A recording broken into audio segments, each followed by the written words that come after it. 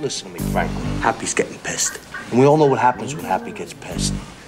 He's not happy. When he's not happy, he's pissed. You follow me? We want to keep Happy happy. That's right. Welcome to the One Broken Cog Podcast. Join John and Brian as they share small adjustments that lead to major impacts. One Broken Cog Podcast. We are one day away from the election at the time of this recording, and I'm kind of nervous, but also excited at the same time. I'm not really sure why, but definitely looking forward to this being over. But I read some interesting stats the other day. Happy people are 31% more productive and 3 times more creative than others. Now, happiness improves business profitability by 147%, and companies with happy employees outperform the competition by 20%. So the key to success is really the balance of keeping your workers happy and your business healthy. Now, this is obviously easier said than done, as employers either don't care about their employees' happiness or they don't know how to make their employees happy. They also don't know if their employees are actually happy, as many employers are shocked when their staff leaves for greener pastures, right? Well, this leads me to my guest today, who really looks at the neuro and social science data behind what really creates happier workplaces in order to repair the environments that result in all of these broken cogs we talk about here. And in the process, shape cultures that drive sustainable innovation, performance, and well-being. And she's none other than Sarah Ratekin. Now, some background on Sarah. By day, she's Chief Happiness Officer at a global corporation. She is a radical positivity activist. She's also the owner of Happiness is Courage, Inc., sharing her message of hope, happiness, and gratitude as avenues to greater personal and professional resilience and well-being. Now, Sarah has spoken at conferences across North America, facilitated numerous workshops on workplace excellence, and worked with groups from 1 to 200 plus to discover and embrace their personal strengths, ambitions, and relationship goals. Sarah, it's great to have you on the show. Welcome to the One Broken Cog Podcast. I'm so excited to be here, Brian. Thanks for having me. Yeah, anytime. It's always great to have an awesome perspective like yours. It's so different and unique. I wanted to jump at the opportunity to talk to you. First, I'd love for you to define Chief Happiness Officer for the audience and for myself, because I have no idea what it is. So a Chief Happiness Officer is not the company party planner, and we are not the activities director. What we do is we look at the science behind what actually creates environments where employees can really engage with whatever it is that makes them tick and drives them to hook into the organization's mission and be much more productive and just enjoy what they do. Because as you said, employees who like what they do it better. What do you think right now is the number one cause of unhappiness in the workplace, if you could narrow it down? Maybe or top 3, because it's very hard to narrow it down into one, right? Well, I think right in this exact moment in time, you hit on it. I mean, we're all sort of holding our breath, waiting for this election cycle to be over.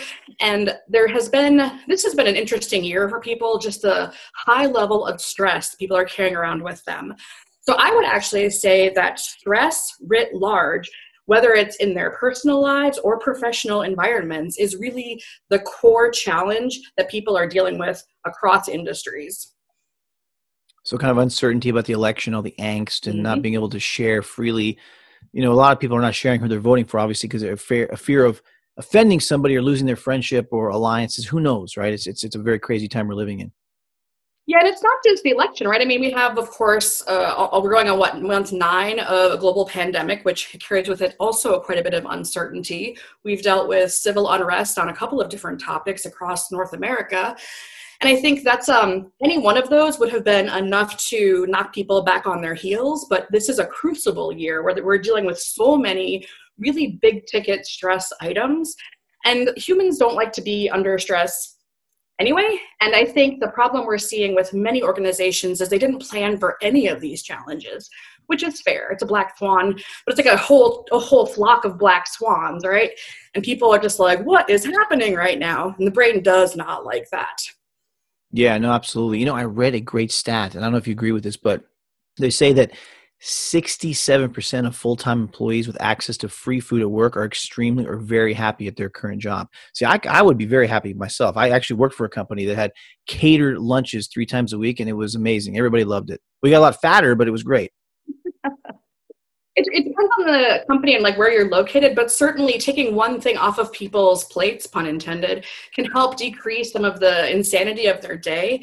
And also the thing about free meals is it tends to encourage people to come together socially. And we know that developing relationships in the workplace is a prime motivator of stronger job satisfaction.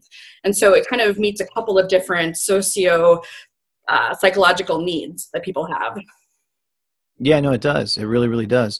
That's why a lot of people are depressed because they couldn't go out to eat together. It was this big issue. Mhm. What do you think about relationships at work? It's a very interesting topic in and of itself. When people are hiring, is this something they can plan for and kind of cultivate and push, or is this something that happens organically? So I don't know that you can't necessarily hire for like friendships in the workplace, but what you can do is set a stage as a person, a people leader, or somebody who's in charge of sort of the corporate cultural navigation of environments that do encourage people to have those more, I hesitate to use the term, but they're like more intimate relationships with their coworkers, not like boyfriend girlfriend intimacy, but like seeing each other beyond just the job description. So if this accountant talks to that supply chain manager and they only ever communicate with regards to their job titles, that doesn't lead to very good relationships. But as people develop a sense of trust and they learn more about each other as humans, that's where you see some really interesting connections happening. And that tends to lead to greater engagement because you feel like you've got a tribe at work, and we all want to feel like we belong somewhere. Even introverts want to belong. They just don't necessarily want to have small talk with the people in their tribe. No, it's true. I mean, we've seen the data behind this. When you have a great leader who encourages, weekly or regular team meetings, all hands meetings with the entire organization, mixers, offsite events, things of that nature, awards, dinners, whatever it may be, you see the camaraderie build, and you see obviously the results take shape from there. That's something I definitely recommend. Now, as far as becoming a CHO, what led you to become this? Is this something that was you created, or is it something somebody was just hiring one day for this and you said, hey, I'd be a great fit? Talk to me about the journey. So when I discovered the concept of a chief happiness officer, I was working on my first graduate degree and I was researching corporate ethics, which is not necessarily the most cheerful topic ever. And I randomly ran across Sean Akers' TED Talk about the happiness advantage, which is really inspiring. And it sparked something in my brain and said, wait a minute, people are studying this stuff. This isn't just touchy-feely, somebody's the class clown. There's a tremendous amount of data behind this. And so I went on to finish my graduate program, but I also started researching all of this incredible, really solid data behind what is it that lets people feel happiness writ large, but more importantly to me, what is it that creates an environment where people feel happy at their job? Because I think that's a missing piece in a lot of these conversations. So to fast forward, I actually randomly found that there were organizations who were providing training and certification in chief happiness officerhood. So I went to my boss and I said, I want to do this. And he was like, yeah, sure. That sounds like fun.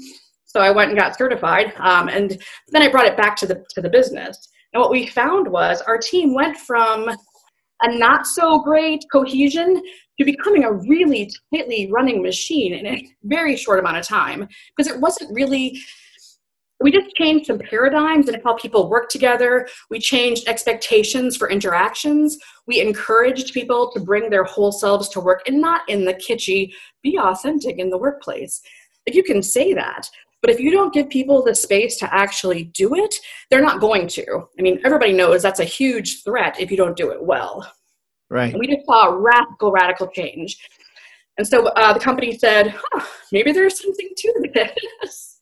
And so they gave me an actual real job for it. That's awesome. That's great. You saw a need and you jumped in and you were the right person for the job. When you were doing this, what was the greatest adjustment needed at your company to really turn the corner as far as happiness goes? I would say the biggest challenge that we had was people really didn't have the emotional intelligence to understand how to make those connections. So what the science tells us is there are basically two levers to increasing job satisfaction, which leads to happiness in the workplace. And so those two factors are, does a person understand how the work they're doing matters to the organization and how it's valued? That's one piece of it. And then the other piece of it is the relationships that they develop with their coworkers, with their customers, with your vendors, anybody you interact with in that professional space. And so what we did was we talked about more transparency from leadership. It's one thing to say our overarching sales goal is X zillion dollars. Cool. If I don't work in sales, I can't connect to that, right? So Right. how is the supply chain or the research scientist or the facilities head or the admin assistant, how do those roles come together as part of the puzzle? And the better people understand their place in the grand scheme, the higher their satisfaction is as they connect into, oh, what I do matters. What I'm doing is part of this huge team effort. It isn't just busy work with the red swing line stapler. It actually matters. And it made a tremendous difference once people saw that. You know, it's amazing how basic that is, but also how profound it is. How many people miss that, right? I think there's a stat. It's only 42% of employees are happy with the rewards and recognition their companies offer. So sometimes, the leadership are disconnected with the mindset of their employees.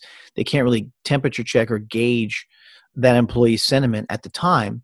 And they figure, oh, everything's great, everything's fine, when they really don't understand it. There's not a lot of feedback being shared. There's not a lot of interaction, team meetings, and they really miss it. And of course, that leads to churn, underperformance, and so on and so forth, right?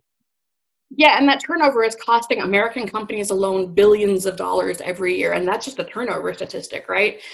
We're looking at disengagement levels that hover right around 70 to 80% on average, which is another $500 billion in lost productivity. I mean, this isn't just a touchy-feely feels-good topic. There's a real fiscal crisis that we're facing because people don't understand or know how to love what they do. And it feels like this is like something out of the 60s. Oh, you shouldn't have to love what you do. And I think what leadership oftentimes misses is they think that people should just be like intrinsically motivated. And I think they are for a while, but if you never get that feedback loop, or if it's like once a year at your performance review, or that once a year employee voice survey that nobody ever follows through on anyway, right? I mean, these are really problematic for people. No, it is. But you know what's interesting if you think about this? It's kind of like politics in the office or meeting. And what I mean by that is, you look like John F. Kennedy said, ask not of what your country can do for you, but what you can do from your country. Mm-hmm. And now everything is hand out me, me, me. It's kind of like the country now is like kowtowing to the people. And it's the same in the office, right? Before it was, hey, just be happy you have a job. Be happy you can put a roof over your head. Look at the other countries are struggling. But now it's like, hey, we want more. And the companies are shifting and saying, yes, what do we do to solve this? And what can we do to differentiate and give? Do you see kind of a parallel there? I do. And I think we're seeing some generational expectations of change. Like you said, the boomers were just glad to have a job, right? And they didn't question authority. Whereas my millennial colleagues and the Gen Z that are coming up behind them, they have different expectations of their workplace. And one of the challenges organizations have is they don't really do a good job of developing a strategy around employee engagement. They just kind of throw things at the wall and they wait to see what sticks. And that's got a couple of really big problems, because one is you're wasting a ton of money on stuff that doesn't work, just because you don't know what size you should be creating for your organization. Maybe some groups really like meditation, maybe some don't. And I see a lot of companies bring in like meditation as the cure-all, and there is no silver bullet, right? And not everybody loves transcendental meditation, so that's a problem. But if you bring in a program and then you take it away, then you've just triggered loss aversion, which actually actively disengages your people more. So then you've got people who are mad because you've taken away their quote unquote cool benefit, even if they never used it. Management is mad because their employees seem like ungrateful jerks, and nobody wins in this cycle of doom, No, it's absolutely correct. And a lot of companies out there, as we know, they're not proactive. They're mostly reactive, and it's just too late at the point of acting that way. And the machine is rolling, and it's hard to slow it down to address these type of situations. So I completely agree. Where do you see most companies failing today, in your view? I think they're not really listening when people tell them what they need. Or because there's a sort of, there's this tendency in leadership where people think that they have to have all the answers because they have the job title. And I don't think that's fair. I mean, a manager or a human resources officer or whoever, nobody's clairvoyant, right? You can't read the minds of your people. And so you have to, first of all, establish trust, because if you ask people, like we see these employee surveys and we know people are not giving true responses to them. There's no way workplace X has 95% engagement. when you see all the staff on their phones surfing Amazon and Facebook and not paying attention to their jobs, right? So you have a lack of trust, which is causing some huge problems for organizations.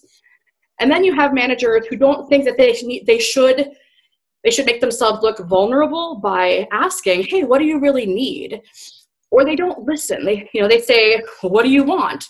And people throw stuff at them and they get overwhelmed. But what they need to do is look past the actual blurted out answers, right? And see, what is this trend looking like? What are people saying? What does this landscape look like? Maybe people just need more flexible schedules and they don't know how to phrase that. Maybe they need to have more personal time to deal with the fact that they're homeschooling their kids or whatever the situation is. But I think what managers would benefit from is taking a deep breath and actually talking to their people as if they were humans and respecting the fact that they work with intelligent human beings who understand their own needs. And as long as they're not afraid to express those, you can probably work together to come to a place where you offer some programming or some support or something that will create an environment where people say, wow, this company cares about me as a person. I'm going to dig in here and do some really amazing stuff here. No, absolutely. Do you think the issue also has to do with the employee coming in, not aligning with the company's mission, vision, and purpose, or their values, so to speak? Yeah, I think there's two angles to that. One is, so I do a lot of coaching and I talk to people about their values, and I've yet to actually meet a client who could articulate their personal values in a meaningful way. True. I think we don't do that as a society. We either parrot back what our parents or our faith tradition sort of hands us on a platter and says, here's your values, or we just don't think about it. And so I think there's some really good value in, as individuals, kind of doing that work. It doesn't take a ton of time to sort of sit with yourself and say, what are the things that really matter to me and why? And how do I live into those? And then companies, right? I mean, like we see these companies with their mission statements that are nebulous or unclear or just downright false, right? Or their value statements like Enron, right? Courage and honesty and integrity. Serious? Like that's not accurate. So I think companies need to be careful they need to be honest about what they're trying to do in the world, and they need to live into their values too. Yeah, it's true. Sometimes it comes off as being politically, correct way of saying it's as if, hey, listen, this didn't work out because this person just didn't match up or align with our values. Well, again, it could be politically correct in a fact that, well, no, it was just because you had a really bad culture. You took this person for granted. There was no upward mobility, no communication, and the person got poached on LinkedIn by your competitor who's offering more money and gratitude, right, or respect or whatever it may be. So, yeah, it's just masking the greater problem. That's not the real problem. If you peel the onion back, there's much more happening there than just what they're mentioning. So, Sarah, tell me a little bit about Happiness is Courage, Inc. So Happiness is Courage was born, actually, so I'm paramilitary, and I like to do a lot of work with military-based or veteran-facing organizations. And what I realized was happiness to a lot of people feels like this flighty fairy dust concept. But the truth of the matter is, if you come into this space with a core value of happiness, and let me back this up, I don't define happiness as a goal, but I think that happiness is the measure that we use to see if the life that we're living aligns to our values and our priorities. And when you find yourself in that space, then happiness is the emotion that appears at that time, because our emotions are just our response to our environment. That's all they really are. So what I found was that if I could walk into a space with happiness as a core value, it gave me that extra oomph. I needed to deal with some pretty crazy stuff. I mean, you can be scared or you can be angry and you can have that adrenaline burst that'll get you through that immediate crisis, but it's going to leave you with an adrenaline hangover. Happiness is a sustainable source of energy that just keeps you going through some pretty rugged landscapes. So that's where the name came from. And I decided that there are lots of companies out there who just don't know what to do about this. They want their people to like their jobs, and they want their people to like coming to work, whatever that looks like in today's world. And they want them to be engaged and creative and forward thinking and to be thinking about the organization as a career opportunity, and they don't know what to do about it. So I like to help them understand, what are your challenges? Why are your people not engaged? Let's get them back on board and see what we can do about your production and your productivity. And we know, PricewaterhouseCoopers put out a report saying that for every dollar spent on well-being, your return on investment is $2.30. So it's a pretty decent return for a pretty minimal investment. No, it is. Absolutely. Definitely. So what would you say to those businesses out there that are struggling with this as far as your greatest learning from when you first took on this role and you made those adjustments, you saw the impact, you saw the needle move? What would you tell them as far as your greatest learning and accomplishment as far as being a chief happiness officer? I would say companies need to be realistic about what it is that they're trying to accomplish. If you only care about your CSR metrics, you're probably not ever going to see benefit because you're not doing the things that you need to have sustainable cultural change. But if you want to find ways to get your company moving in the right direction and get your people back on board and kind of take that crazy stress out of the equation for them, then understand what's the root cause of that crisis and do the hard work you need to do to change what's causing the friction. Because until you do that, you're just throwing Band-Aids at the problem. That's a great point. Great point. And it's tough because I've experienced my life. They always say change mostly only happens when the pain is greater than the fear of change itself, right? So it's completely against the proactive approach that I always recommend. People say, well, we'll see what happens. We'll ride it till the wheels fall off and then we'll adjust and fix it. And sometimes it's too late. You just can't do it. And your competitor will end up drinking your milkshake. I don't know if you've ever seen that movie, There Will Be Blood, but there's a famous scene in that movie where, hey, I drink your milkshake, right? You don't want that to happen to you. So yep. It's been great, Sarah. I love this conversation. It's so much great food for thought. Anything you'd like to share with our audience before we wrap up? Any words of wisdom or any type of best practice you'd like to share? I think in today's world, really your main goal needs to be getting ahead of the stress curve. You can't change the environment. I can't control the election results. I certainly can't make the coronavirus thing magically disappear. But I can help my teams understand healthier ways to deal with that. And by doing that, you are automatically taking away some of that amygdala hijack that's keeping people from making their best decisions. And right now, we need everybody to be in top decision-making form. So find ways to help your teams de-stress in ways that are sustainable, and those results are going to blow you out of the water. Definitely. Love it. Sarah, last question, just a personal question, just to get to know you a little bit better. Mm-hmm. You're on an island for the rest of your life. You can only bring one book, one movie, and one album. What would they be? So my book would be The Hobbit, because it's been a favorite of mine since I was 4. I don't really watch movies, so I would skip the movie actually altogether. And my brother is in a reggae band called Thrive, so I would bring one of their albums as a fond memento. Nice. That's great. Great. Sarah, it's been awesome. How do people get in touch with you and connect with you? So my website is happinessiscourage.com. My contact information is all on there. I'm on LinkedIn, Sarah Ratekin, and I love to make professional connections. Sarah, it's been fantastic. Now, before you go, who is going to win the election? No, I'm kidding. Unless you want to make a prediction. Hopefully the American people are going to win the election. Now, do you think that will happen? I don't know, Brian. I don't know. We'll see what happens. All right, there you go. Sarah, it's been a pleasure. Have a wonderful day. Fingers crossed for the election. It's been awesome. Looking forward to connecting soon again. Thanks, Brian. Appreciate it. You got it.